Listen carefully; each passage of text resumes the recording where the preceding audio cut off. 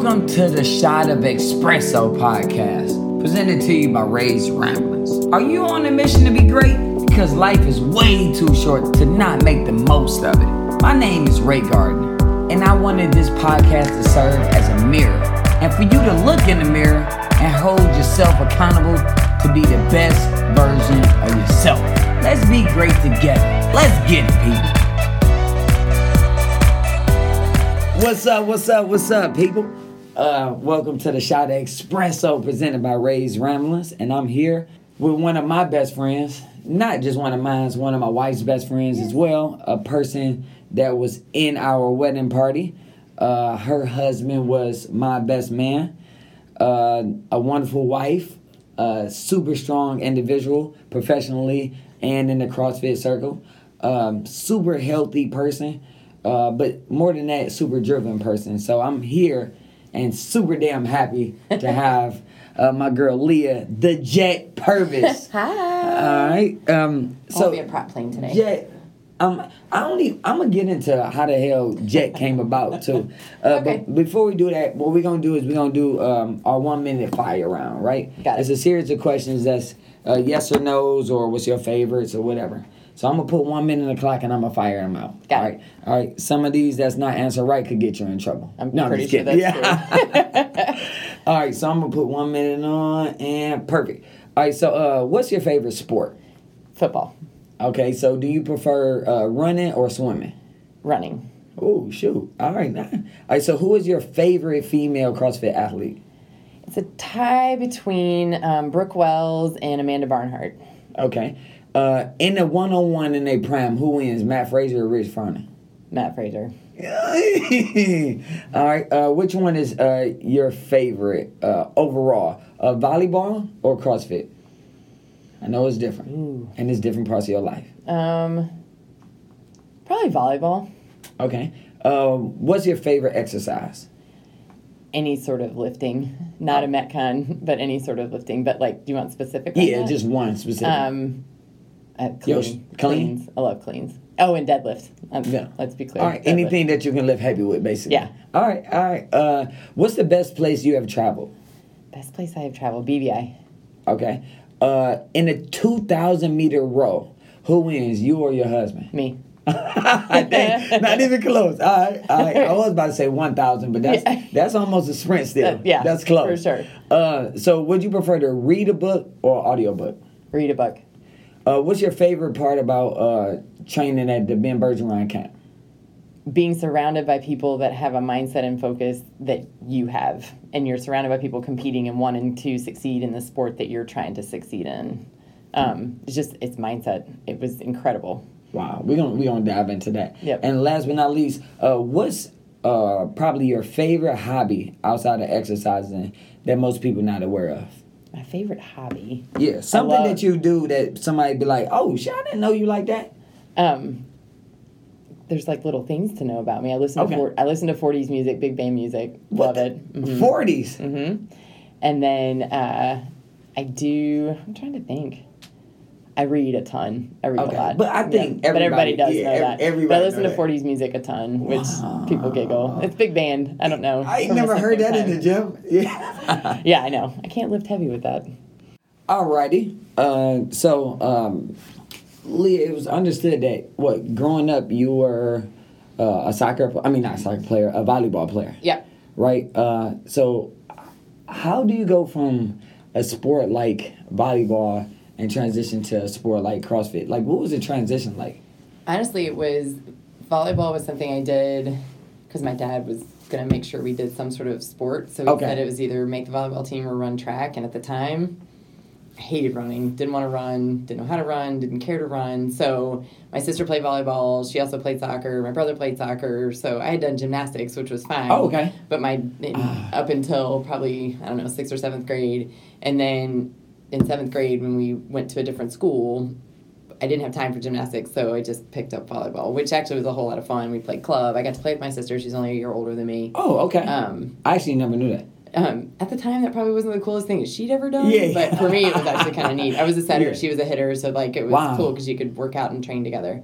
But at that point, it was like pulling me through molasses to get me to go to the gym, to get me to run around the block. She was much more focused on doing that kind of stuff. So, so I played college volleyball. Like I so played all you the way started through playing volleyball? Seventh grade. Okay. Mm-hmm. And that was the only sport you played? Mm-hmm. Okay. That's right. I played soccer, but it was a lot of running. I hated running, which is what's so funny because now that I know how to run. Yeah, you say yeah. So anyway, so then after college, I don't know. I worked out some, but I always had been on the like slender side. My mom's really petite and tiny, so I didn't have to like work really hard to keep. I could eat anything I could do, and nobody's gonna want to hear that at all. But I didn't have to like go and run 900 miles and do all this kind of stuff because I finally shot up. I was like 5'4" my freshman year in high school, and I shot up to my height now 5'8", 5'8.5" like junior year.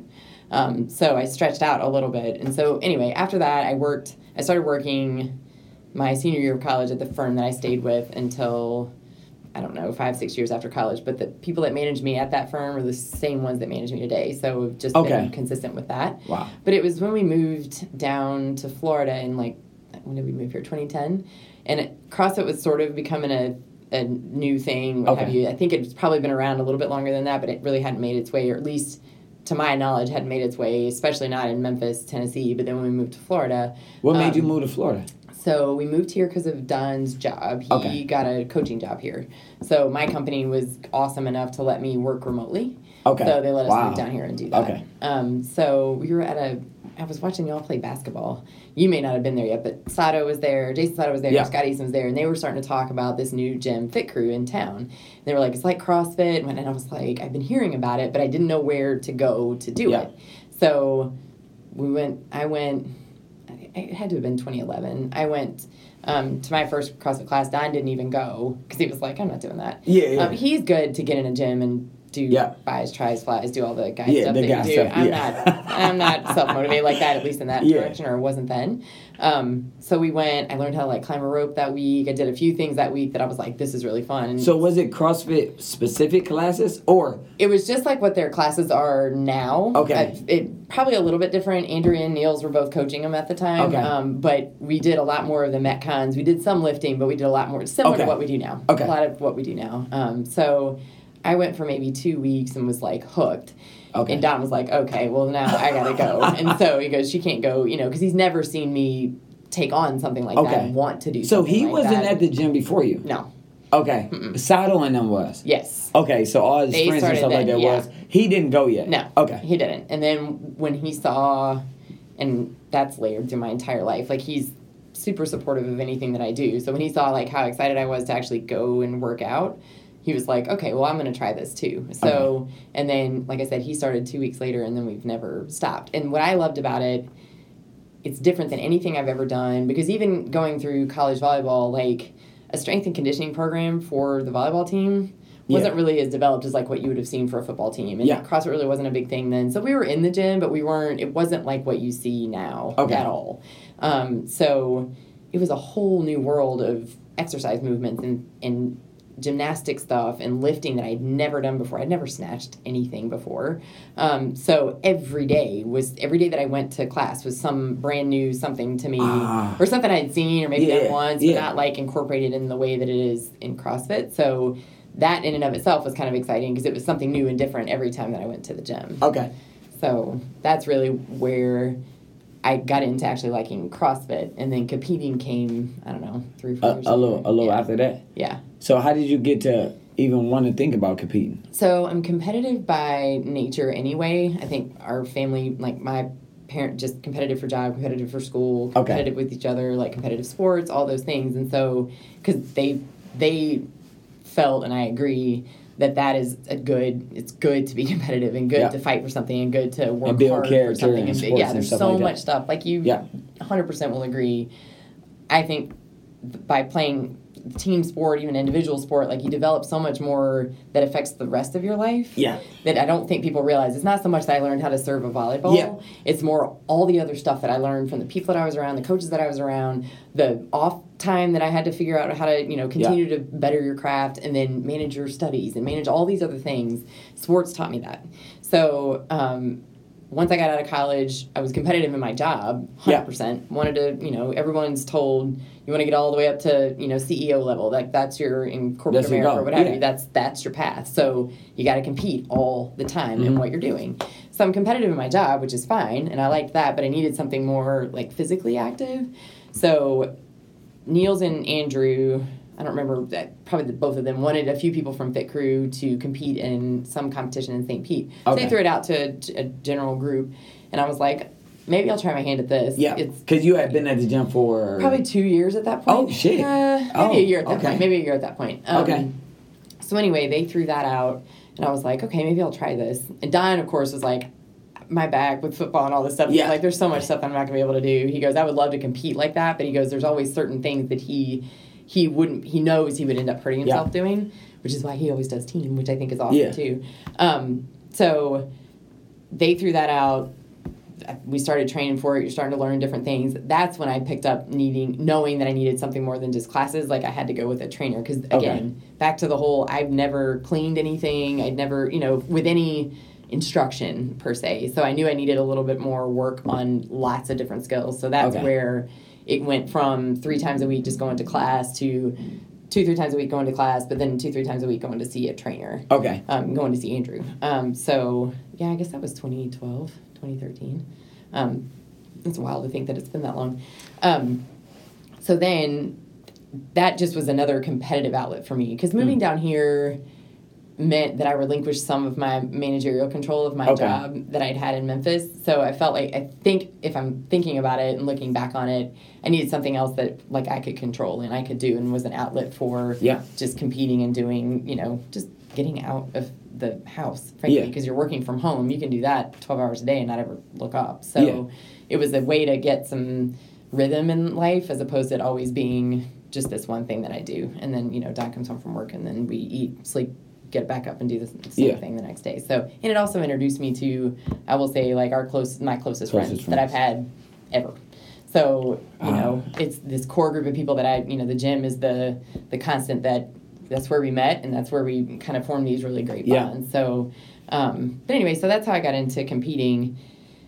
I got my butt kicked. And then instead of just being like, okay, maybe this wasn't for me, I was like, that's not how this is going to work. So now I got to work out more, I got to train more, I got to do more. So anyway, so and we gonna get into that. Trust me, we gonna get into that. So like a woman in class actually today, it was 2 different people, but one of the women has said that admires you because she said that in the athletic sphere, as far as like women goes, sometimes women isn't respected on the same level as men with the amount of dedication that you have to put into the game, and this was coming from her, and I agree too. A lot of people see the results of some of your competitions, some of the terrible ones and some of the really good ones. Some people see you working out with Andrew in the gym. Rarely, even myself, don't see all the little things that you do. So what is a normal day for Leah Purvis? Because you spend a lot of times in the gym, but you also got a big professional job as well. So what's a normal day for you? So it generally starts at like 4:45 probably. So my alarm goes off then, and very unlike... Do you hit snooze? Very unlike... I hit it one time. Oh, okay. I give myself one. All right. Which I shouldn't, because I know that's a whole nother... We can go into a whole nother lane of that. I hit snooze once. But by that point, Scooter or Clyde knows that I'm supposed to be awake, so they're awake because they're ready to eat. So anyway, so I get up, make a quick breakfast, feed the dogs, make all the different bottles, protein shake, water bottle, grab a fuel for fire, something like that, pack the bag, get ready to go, and I'm out the door usually by 5:45, 5:50. So then it's about, depending on the time of day, like that time of morning, it takes maybe 20 minutes, 25 minutes to get to the gym. It's not too bad.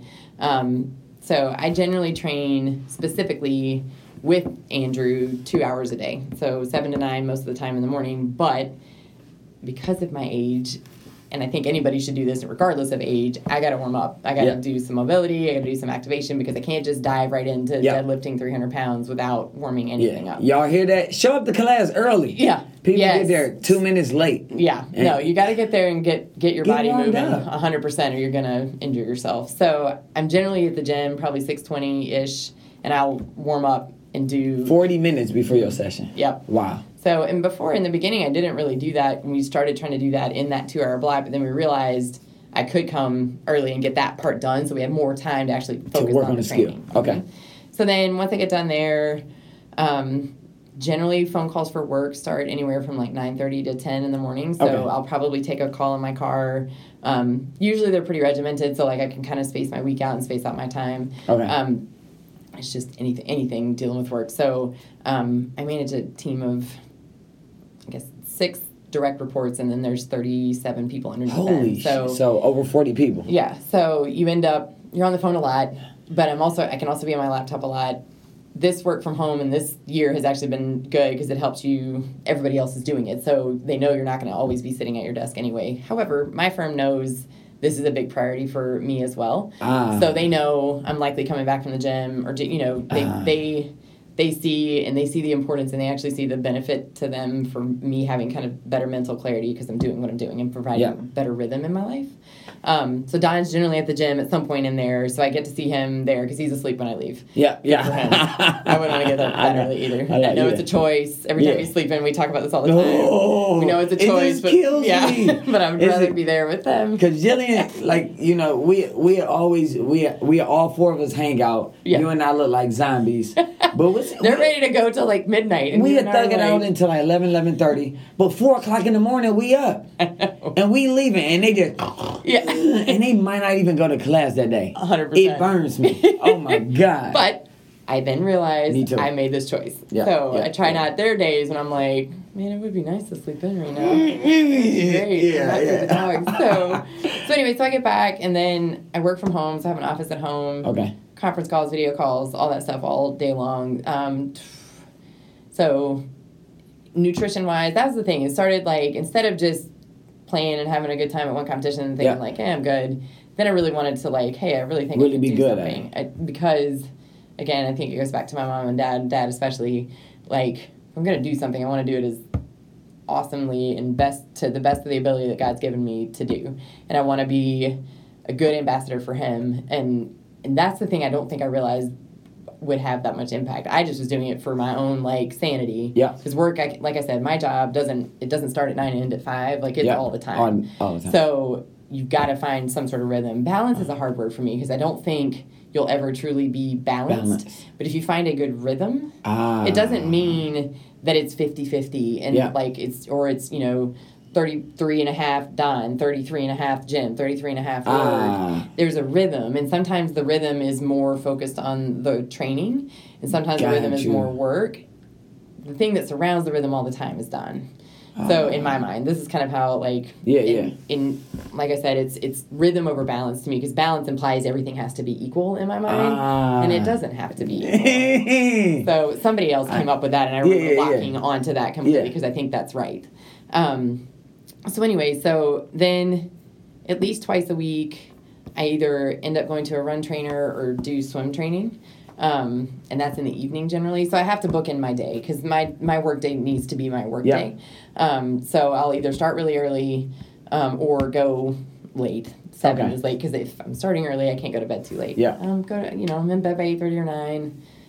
There's sacrifices that you make, but it's a very regimented thing, which is really good for my personality, is to have good schedule and good goals and things very defined. So, but that, and then, you eat 5 times a day and you sleep and you get back up and you do it again the next day. I never thought about the rhythm over balance. I think I think balance implies like there's going to be an imbalance, which there is and there can be, but it's your rhythm kind of trying to get back into sync is how I, because I think it's very rigid to have balance and imbalance, and one is negative and one is positive perceived. And imbalance, there's going to be that, and that's not negative. So to me, I'm like, if it's just rhythm and there's just some stuff getting a little bit more than another, I think that's okay. That's what I've at least come to conclude.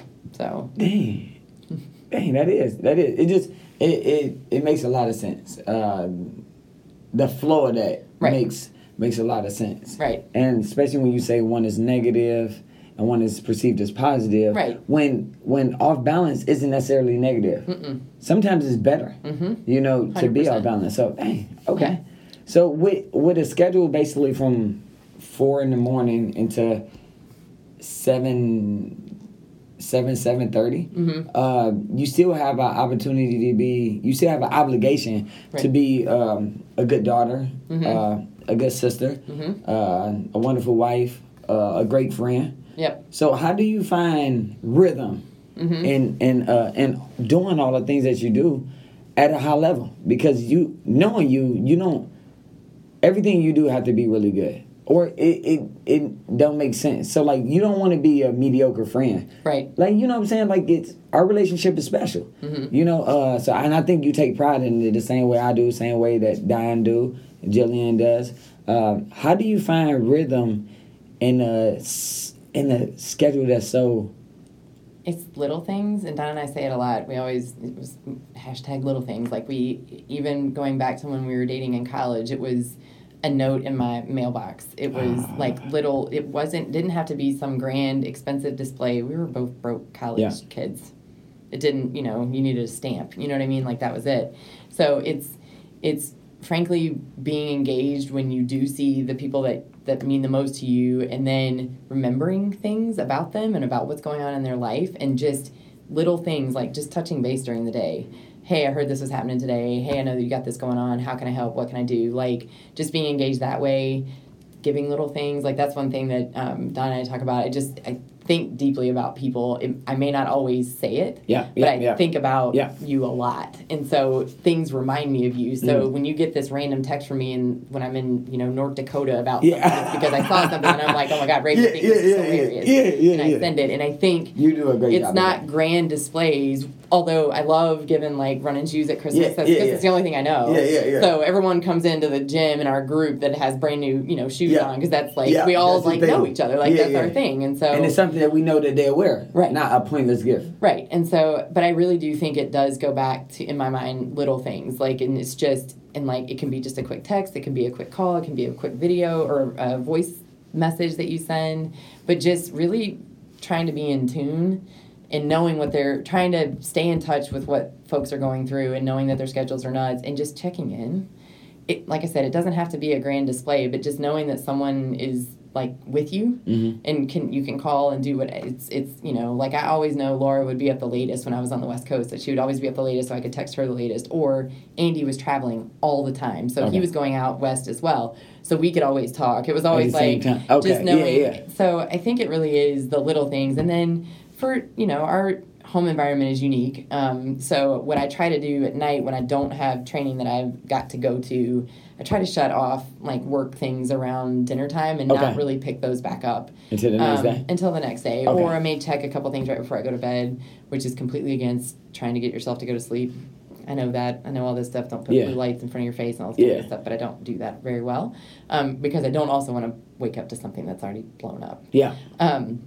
But I try to spend, you know, a good couple hours in the evening just hanging out with Don. And whether that's eating dinner, whether that's watching football, whether that's just talking, sitting outside, just we try to put all the other stuff away, because he does so much to help me succeed, just around the house with our dogs, like in his own job. He's just he's so pushing and wanting success for me that he's doing all these other things that I don't want him to feel like I'm just taking advantage of him.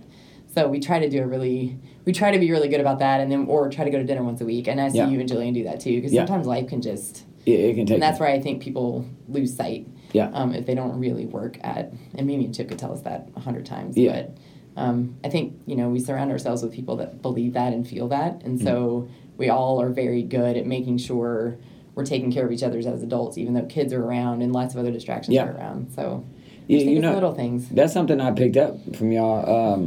You know, in our not even a year, close to a year being married, we picked up a lot of information from other people who has been doing it. Y'all already made the mistakes, so we don't have to make the same. We don't make our own, but, you know, but like, one thing I realized is, like, that y'all spent intentional time together. Mm-hmm. Intentional. Mm-hmm. And for me, that was the biggest word because I'm like, all right, well, this is intentional time that they spending.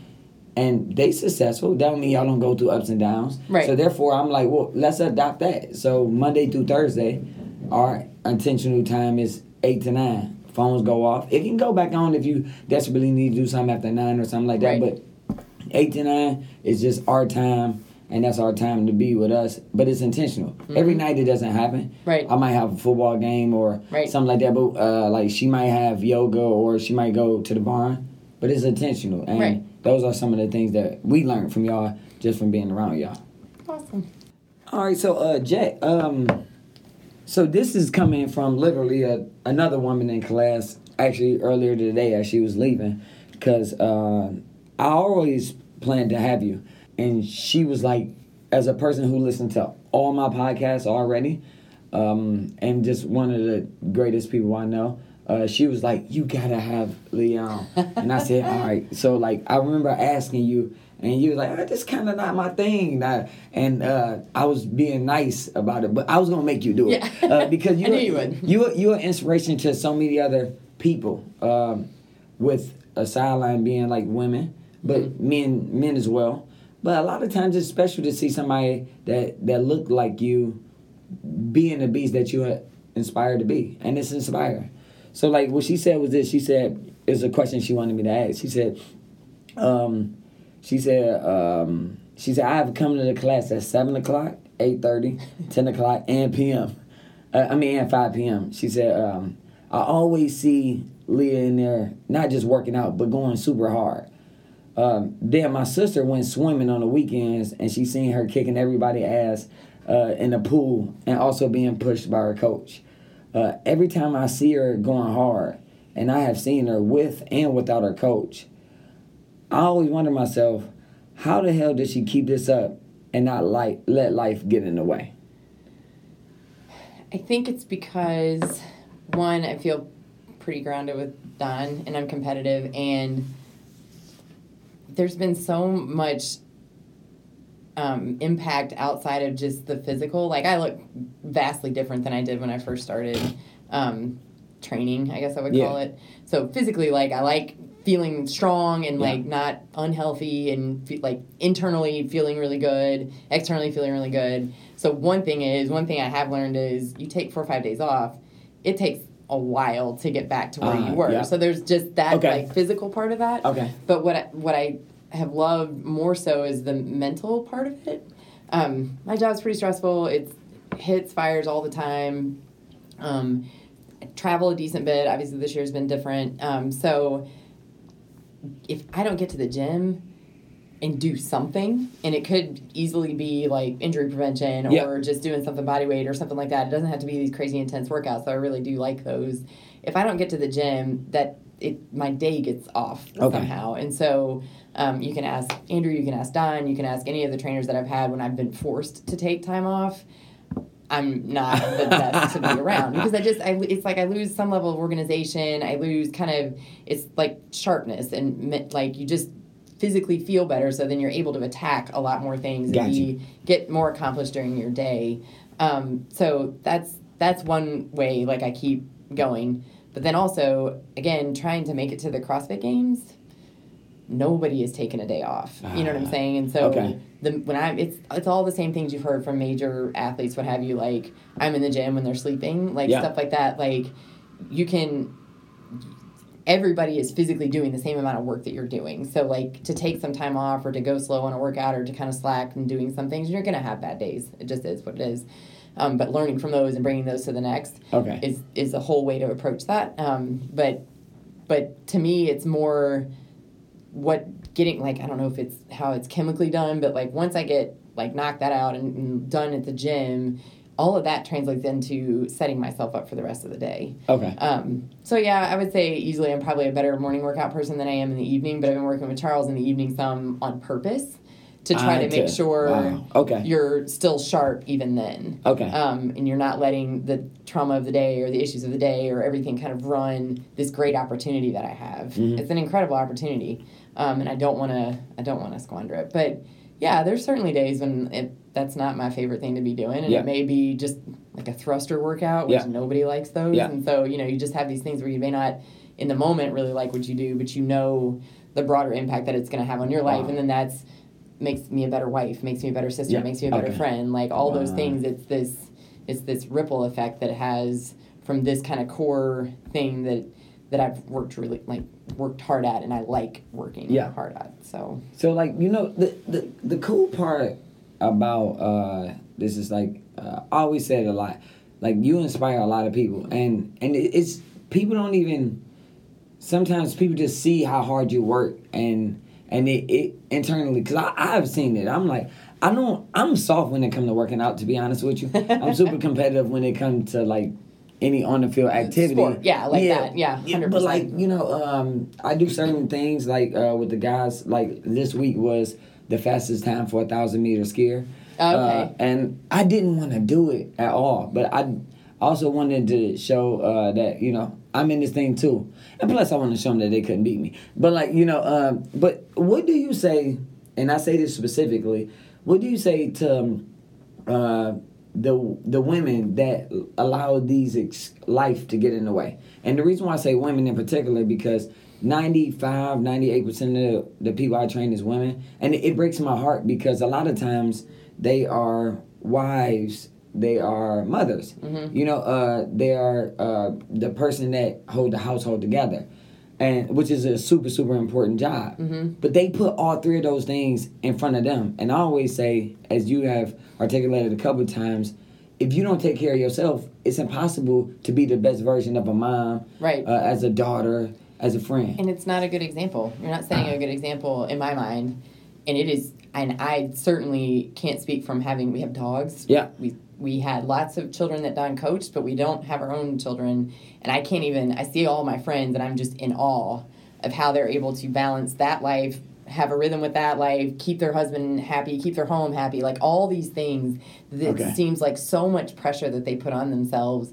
And I would say, to me, very much like what you said, I think if I didn't, it's an hour. It's 30 minutes. Yeah. And I know it might be 10 minutes to get to the gym or 20 minutes to drive to and from, but just taking that time, I feel like enhances everything, like makes everything around you better. Mm. I don't break something that's going to cause a problem, but like you're setting an example, you're showing your children to physically take care of themselves, that there's a good social aspect to people that are also taking care of themselves, like in moms that come together to the same 9 o'clock class or 8:30 class or what have you, like they've got a good bond there, there's a lot of camaraderie there. Your children see that. They also see that you're not being selfish by any stretch. They see the benefit of you feeling better, feeling good, having your brain kind of sharp, getting kind of that energy out to then organize and fly through your day. Laura Johnson's probably one of the best women on the planet that can organize and structure her day better than anyone that I've ever met. Now, she does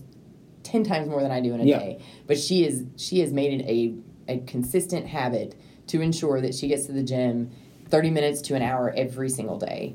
And it's timing with school drop-off, but to me, if you don't, you can let anything run your day, and you can deprioritize. That's why I think getting it done in the morning is usually also good, because you can make 30,000 excuses to not do it at night. But I do think it again adds so much. Just you're sharper, you physically feel better. There's probably some sort of chemical that it gives off that like kind of helps you get through the rest of your day. But it also shows others that they see that they know you have a crazy life. A lot of these people are your friends. So they know that you've got, a business to run here, and you've got kids to get to school, and they've got 13,000 sporting activities that they have to do, and they still see you prioritizing at least 1 hour of your day to yourself. Yeah. To feel good, to like extend your life, all these things that are the benefit of exercise and nutrition. And once they see that, I feel like you realize, I can find an hour. I can find 30 minutes. That's the thing in my mind. And I remember when I first started working remotely, 2 minutes away from my laptop, if I didn't answer the phone, I just assumed they thought I was like at the beach or not. And you can't live like that. You can't work 12 solid hours a day and be good in anything else. Yeah. So that's really what I think. And I don't have the pressures of soccer and volleyball and softball and weekends and all that. But I would say if your class is the perfect length of time, if that's That's what you've got. It's 30 minutes. Yeah. And it's hard, and it's mentally like you can knock out, so you just blank out so much stuff to where then when you're done, you might be tired, you're just refreshed and ready to go. Mm-hmm. That's how I feel like exercise is done for me, or training or working out. Yeah, and what, to complement that, I always say, you say an hour a day, that's it. I'm only asking an hour and a half a week. Right. Like, so like I always say, look, come to a 30, and that's the reason why we have hour classes. Mm-hmm. But it's also the reason why we got half an hour classes. So like, we talking about an hour and a half a week to focus on yourself. When the average work hour is what, 55 hours? Mm-hmm. 55 hours in a week? You're talking about an hour and a half for yourself. I know. And I don't have kids yet either. And like, I don't pretend like I know it all. But a gym, I know we specifically have hour classes, half an hour classes, and more importantly, we open up at 5 o'clock. Mm-hmm. Mm-hmm. You can come from 5 to 6. Yeah. You have to leave 5:45. So like, it's so cool to hear it from another voice. Mm-hmm. That like I'm a coach. Like you're a person that's actually training, and it's still the same philosophy. Right. So what are some of the aspects that you learn, like in training? That contribute to other parts of your life?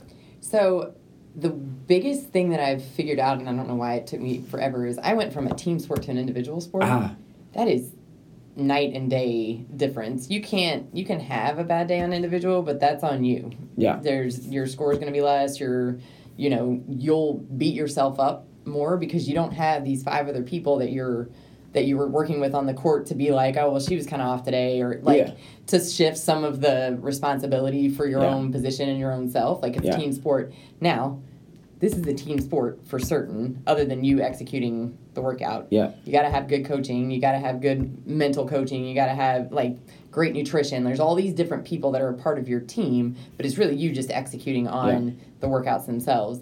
This team is great because you do have all these people to lean on, and you're all working out at the same. But I think I found out a lot about myself in that I could get frustrated really easily when I didn't know how to do something. I would get, and that flames me up, and you've seen it. Like, I pop off. Don's really even, which is also why we work. Yeah. He's really even, and I'm usually the one that's like up and down. But I have learned to lock in a lot better. Okay. So when I lock in, and even though I know, like, day 3 of a hard week, like, we go 3 straight days. So the third day is generally a pretty tough day because it's not like the workouts get easier. So you really have to be mentally focused because your body is tired. Your ankle might be hurting because you've done 200 double unders in the last, hour. But you really have to focus mentally on things. And I've figured out you can't just kind of check out. You could still play volleyball and do okay and not probably have your best game. Yeah. You could still win because you had other people that were all going towards the same thing. Yeah. This is you and you. So then I just figured, like, going to individual, I learned a lot about how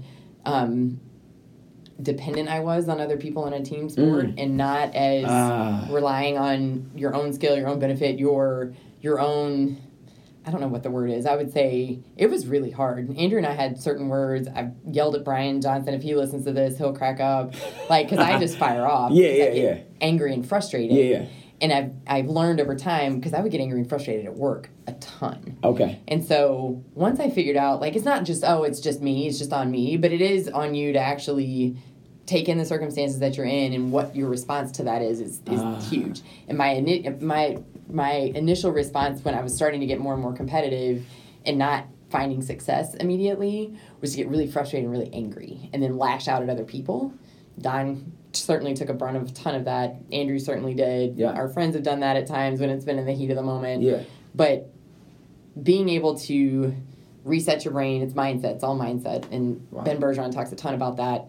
And I think it is really important. And being able to do that has then also allowed me to be very calm, very cool, very collected in really difficult work situations, difficult just life circumstances, to have kind of a better perspective on things because you've had to fight that same demon on your own in the middle of something. And so instead of being able to kind of like fluff off, and not that team sports are bad, but I'm just saying, like, you don't realize how much you rely on everybody else in that group until you carve off and are sitting by yourself trying to achieve a big goal that's either you do it or you don't do it. Yeah.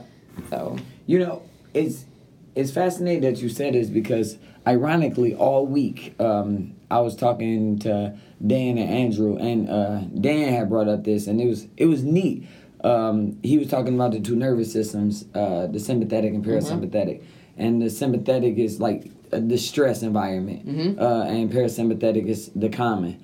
And he said some of the best athletes in the world can work in a sympathetic environment but firing off in a parasympathetic way.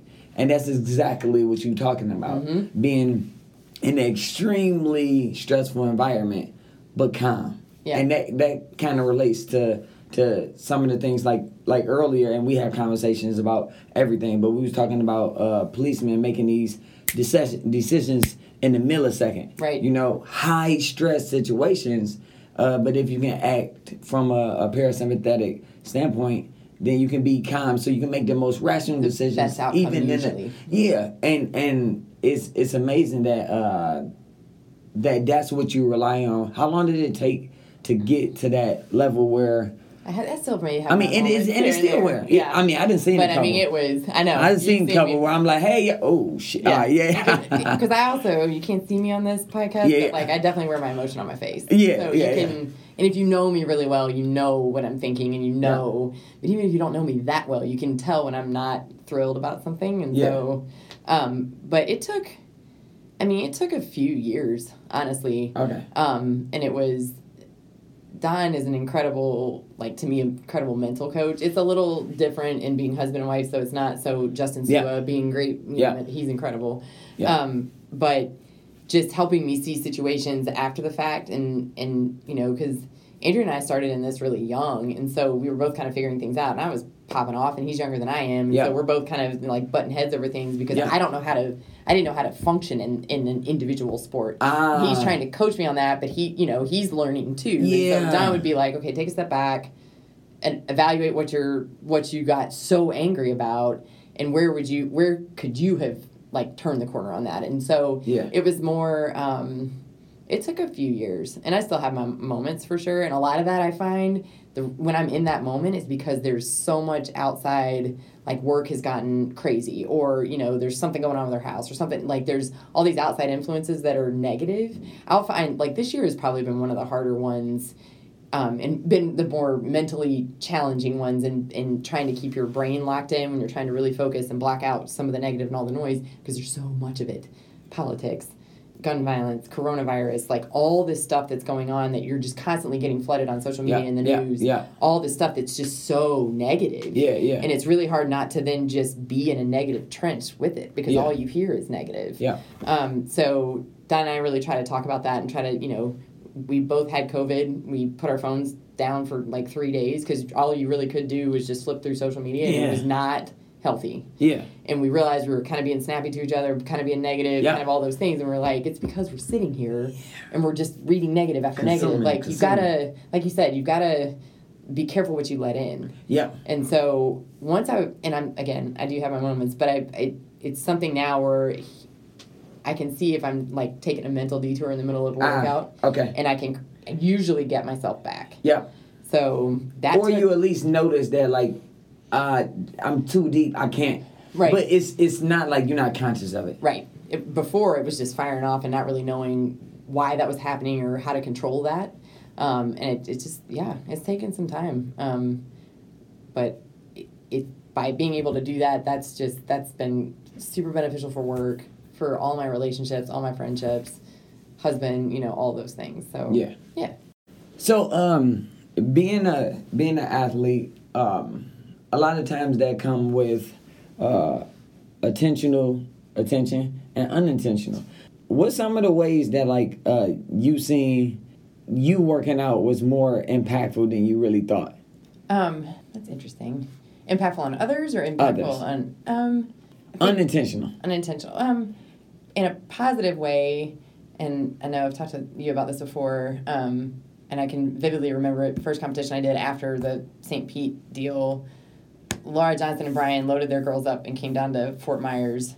It's probably the worst venue ever, but they came down. Girls came down, and they were young. Violet and Whitney were young. I mean, 6 and 9, maybe. I don't remember their ages exactly, but they made signs. They were there. It was like wanting to be there and cheer you on, and then our friend group being like, this is incredible. Like, we want to support you in anything that you do. Like, Andy won't make me a drink right now with very much in it at all, because he's like, I'm not going to be the one that messes you up going to the CrossFit Games. Yeah. So, like, actually seeing, like, your friend group rally around you despite all the sacrifices you have to make, like, that's been really cool, that I didn't realize was that they would think was so neat. I thought they would all think I'm nuts, which they do, but that they would ask about it, you know. The open is 5 weeks long, and they're checking in every week, and how you doing, and what do you need, and how can I help you, things like that. But seeing at work too has been interesting in the sense that, like, I'm in a very pretty male dominated industry. At least a long time ago, it's a ton more women now, which has been really, really cool, and it's very diverse now.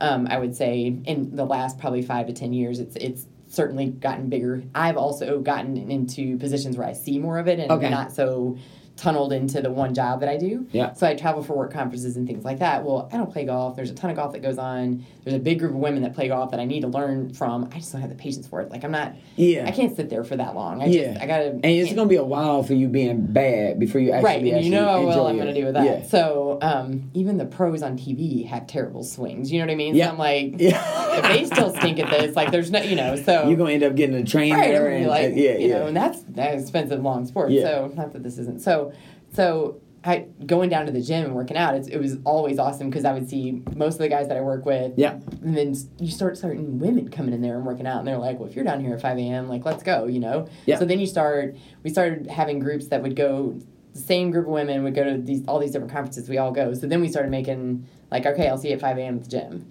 So now we're all in there moving everybody else out, working out and training too, and not being as intimidated, I feel like. Yeah, I feel like you go down there and everyone's like lifting bunches of weights, and it's in a different gym. Nobody really knows where anything is. You're not as comfortable with it. That's another thing.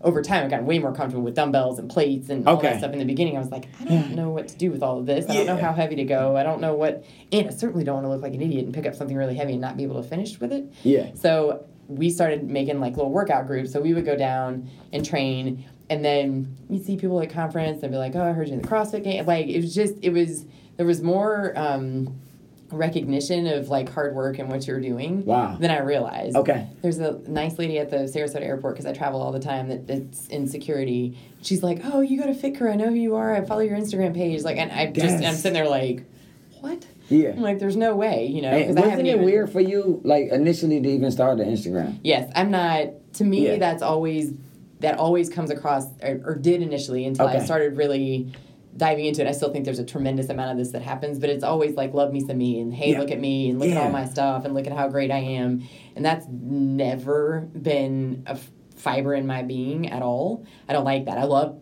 PR on weights. I love all that stuff, but as far as I'm concerned, we can file that away in a vault. Nobody has to see that. I know that. My coach knows that. Don knows that. My friends know that. That's enough.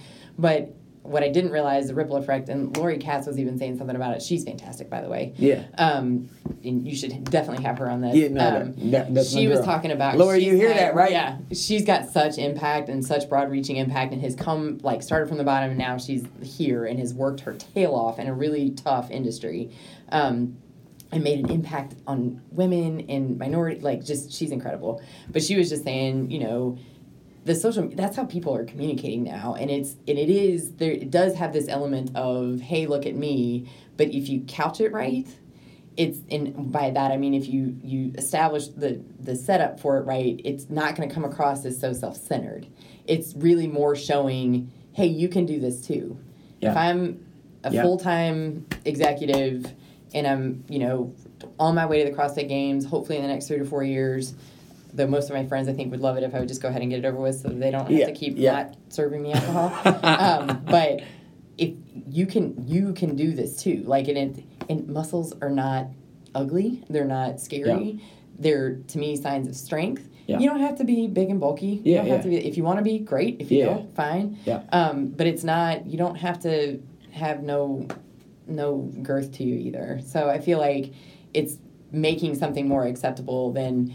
And I think it's a lot better now, but back when I was growing up and in high school, everybody on every magazine, all the women on every magazine felt like 10 pounds, right? Yeah. And so you were constantly trying to emulate that and be that. Yeah. It's just not healthy. Yeah.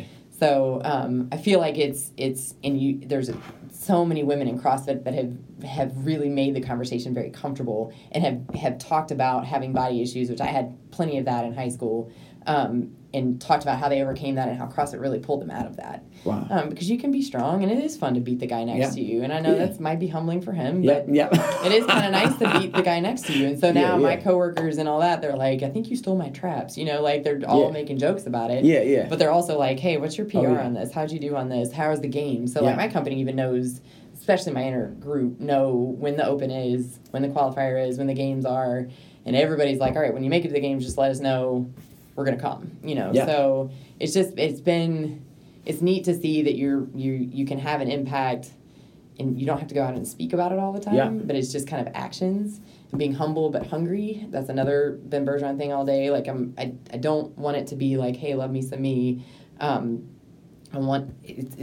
just humble about it. I don't like promoting that, but at the same time, if it's making such a positive impact, you do want to be able to cultivate that and cultivate that side of showing that a lot of things that you're doing that maybe other people didn't realize either you could do or should do is it's within their reach too. It's very much like what you said. It's like you can actually reach out and touch someone that's succeeding in something. And it's cool. It's impactful. You know, weirdly when you said it, I'm like, but as soon as you said it, I'm like, fuck. Yeah. I thought the same exact way about Raised Ramblings. You know, because like I love doing kind stuff. Right. Like, I love it, whether you watching or not. Right. So, like, to put something kind on video, for me, I'm like, I don't want to... Because you don't want that to be it, right? Because then it feels like you're doing it solely for that. Which we see a lot of that. Mm-hmm. Like, that's you know, and as what you are, is what you referred to earlier, is like, we see so much of it, then we start to be like, hold on, wait, is that me? Mm-hmm. I don't want to be perceived as this. And just like you said...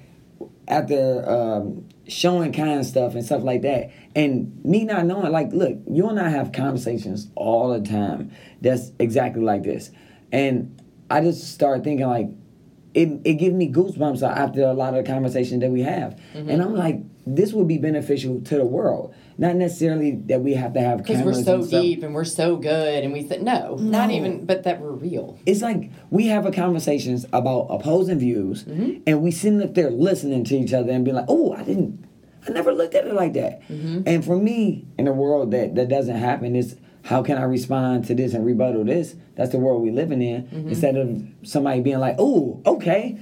Oh, so when you... Right. I never... Oh, shoot. So when you... Okay. And, you know, so for me, it was weird to even start this because I'm like, until what you said, well, my intentions was just to bring value to the world, blah, blah, blah. But when you see other people affected in ways that... originally, my first Raised Rambling shirt ever was like, nobody cares, work harder. Well, I would write my goals and stuff like that on my mirror. Right. Just at home. Because I wanted to stay inspired. But when I left home, the inspiration... wanes a little. It goes off. So I started wearing my goals and stuff on my shirt. Not because I'm like, show you what my... I just wanted to stay inspired by myself. Right. And I didn't realize, I remember walking into like, I think it was to get our marriage license or something like that. And I was walking into like the police station and it was like, that shirt is awesome. And that was the first time I ever realized that wearing something that impact me can impact others. Right. Yep. And it was the coolest part about that. So like with how regimented you are and how hard you are and the impact that you know that you have on people, what's some of the sacrifices that you have to make? I know one of them have to be like, I mean, food and drinking typically come with social atmospheres. Right. You know, so what are some of the sacrifices and how do you get over it? Because it's not easy, right? It's not. It's sleep, so it's going to bed 8:30 or 9 when generally people are going to 10 or 11. It's going on trips. Like, I've been to... Our group goes skiing. Well, we've just started last year, but we've been a few times before that with some other couples where I'm not drinking and everybody else is. Ooh. So having club soda when everybody else is having a yummy espresso martini. How was that at first? Like, really hard because you feel like you need to be... included in like I said, it was in that period of time when I wasn't really sure of myself anyway. Okay. And so I was having flare-ups and workouts and was kind of all over the place. So you're still trying to find this identity and you want to hang out socially and you don't, But then, like I said, the more serious and regimented you got, the more you realized 2 nights of drinking like that is a week and a half to 2 weeks of working out to get back to even where you were. So you didn't want to spend your chip like that, really. Okay. So we've definitely taken vacations where I don't drink and I go to bed early. It's not drinking a bunch during the week. I know it sounds like all we ever did was drink, which maybe we did more of that when we were younger. It's skipping trips. Like, I've missed Mardi Gras a couple years in a row, and we always go to Mardi Gras, see our friends, hang out. But I've been to Mardi Gras not drinking, which is fine, but it's ultimately missing trips like that because they're knocking right on the door of competition, and you need to be in your bed sleeping. You need to be in bed 8 hours, 9 hours a night sleeping. You need to be on your food regimen, eating all your macros, like hitting your macros to the T. So there's to a point where I think it is going to end up being... And I had surgery earlier this year, so we kind of rebooted things where you will sacrifice vacations. You'll sacrifice going, just hanging out with your friends, doing, staying out late, solely because there's it really is a ripple effect impact on how productive you can be in the gym. And you need so much sleep, and you need, so those are like sacrifices like that. It's been couples trips, husband trips, things like that, where we go and we have a good time, but it's, Yeah. Is it hard on the relationship? Like, is it ways you have to communicate that? Or does he... It was hard in the beginning just because it was like... Because I was sort of in the same spot. I'm like, a glass of wine really isn't going to kill me. You know what I mean? But we would never stop at just one. And then needing to go to bed at 9. He's not ready to go to bed at 9. Yeah. So just... But it's like I said, he's such a good...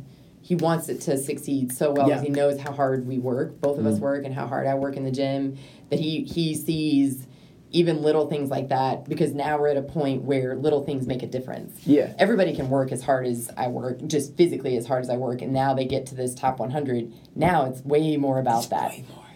It's way more about everything else balancing, nutrition, sleep, mental, all of that stuff balancing. So he sees how hard and how hard I'm working, and he wants this for me more probably than I, you know what I mean? Like, he's so supportive. Yeah. So in the beginning it was tricky, just like I said, trying to get going to bed early because you're cutting in on that time where you're together. Yeah. And friends always say, how come you ain't drinking? Just one.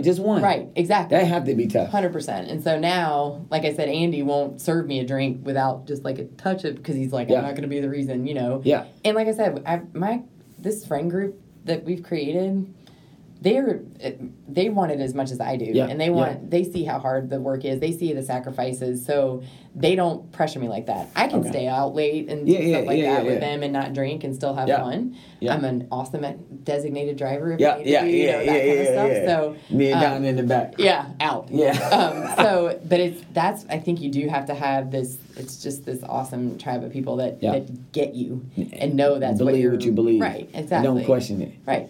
Yeah, so like when you say that,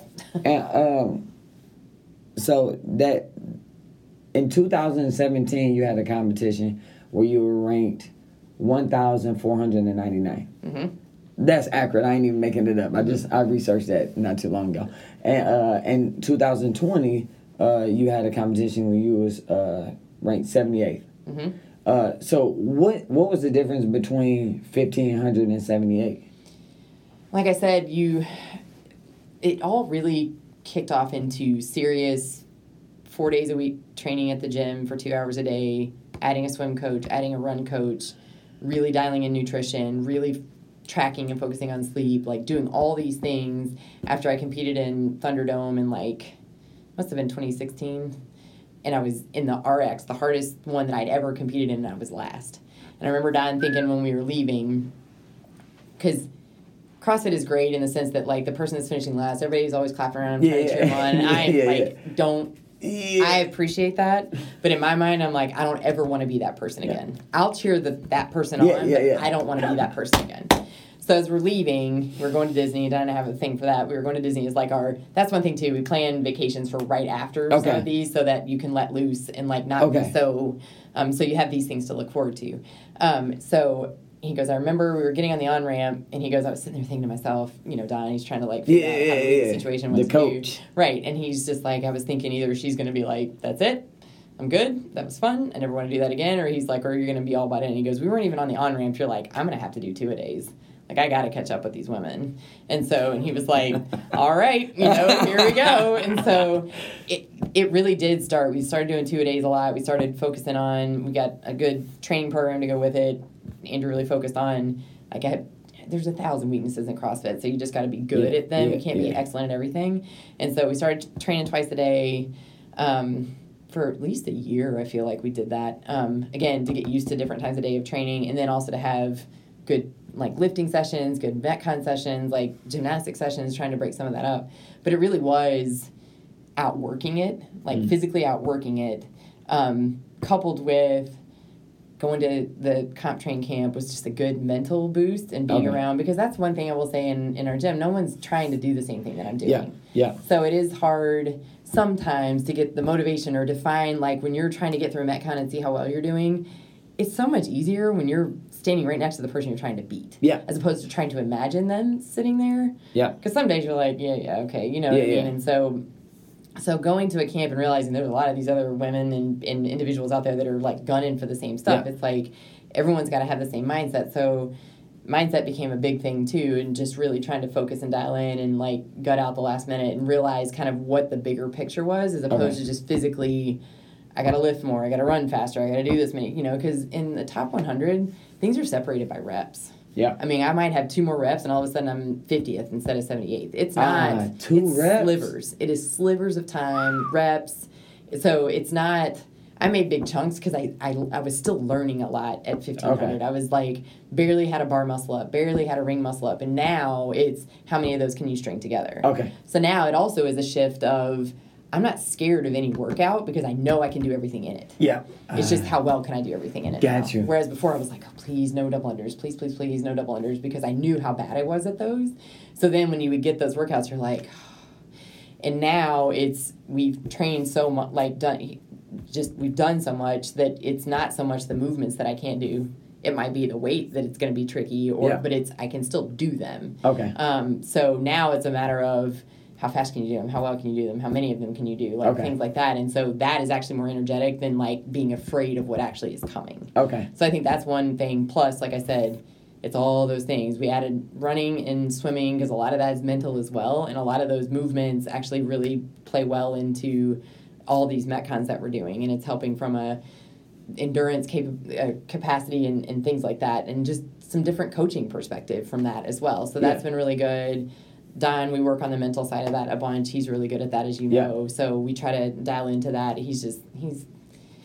I married him for a reason. Man, he is. So it now in this top 100 group, now it's just slivers. So everybody's getting their sleep and getting their food right and all that kind of stuff. Now it's more here, and just conditioning more and more and more and more and more. And so it's not, you can't just outwork it now. Now there's all these other different pieces that you gotta be one step better than someone else. So, and maybe some weeks are your weeks and some weeks are not.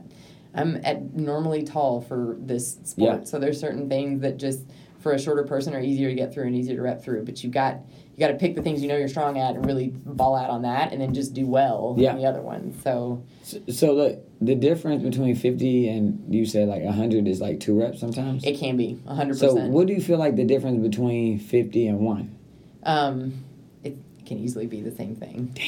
It's seconds. If they finish a workout 10 seconds faster than you, that laps you. But what I will say, and Andrew can attest to it as well, what you do find often is that people are really good at certain things and not very good at others. And what we've tried to develop is being good at all of it, so that you're consistently finishing in around the same range, as opposed to finishing 100, 700, 22, 42nd 100, something like that, to where you're still in the top 100, but you're not balanced. Got you. So we've worked really hard to try to be more balanced, so that the more consistent you are, the higher your rank goes. Gotcha. So Got you. And that's the reason why you wasn't that good in swimming, so you got a swim coach. Yep. You was terrible at running. Bar, yeah. But I couldn't actually swim. Yeah. Running, I was leaking energy. I think Charles, when he saw me, was like, "What are you doing?" Yeah. So, which is surprising.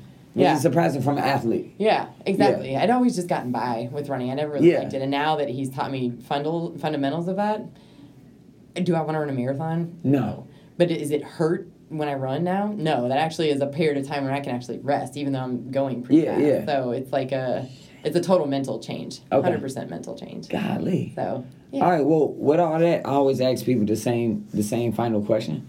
Probably the most important question, I always feel. So, you're an athlete, you're a wife, you're a friend, you're a daughter. You're all these things that means a lot to the world. So when it's all said and done and you about to breathe your last breath, I always try to reverse engineer and stuff. What do you want your legacy to be?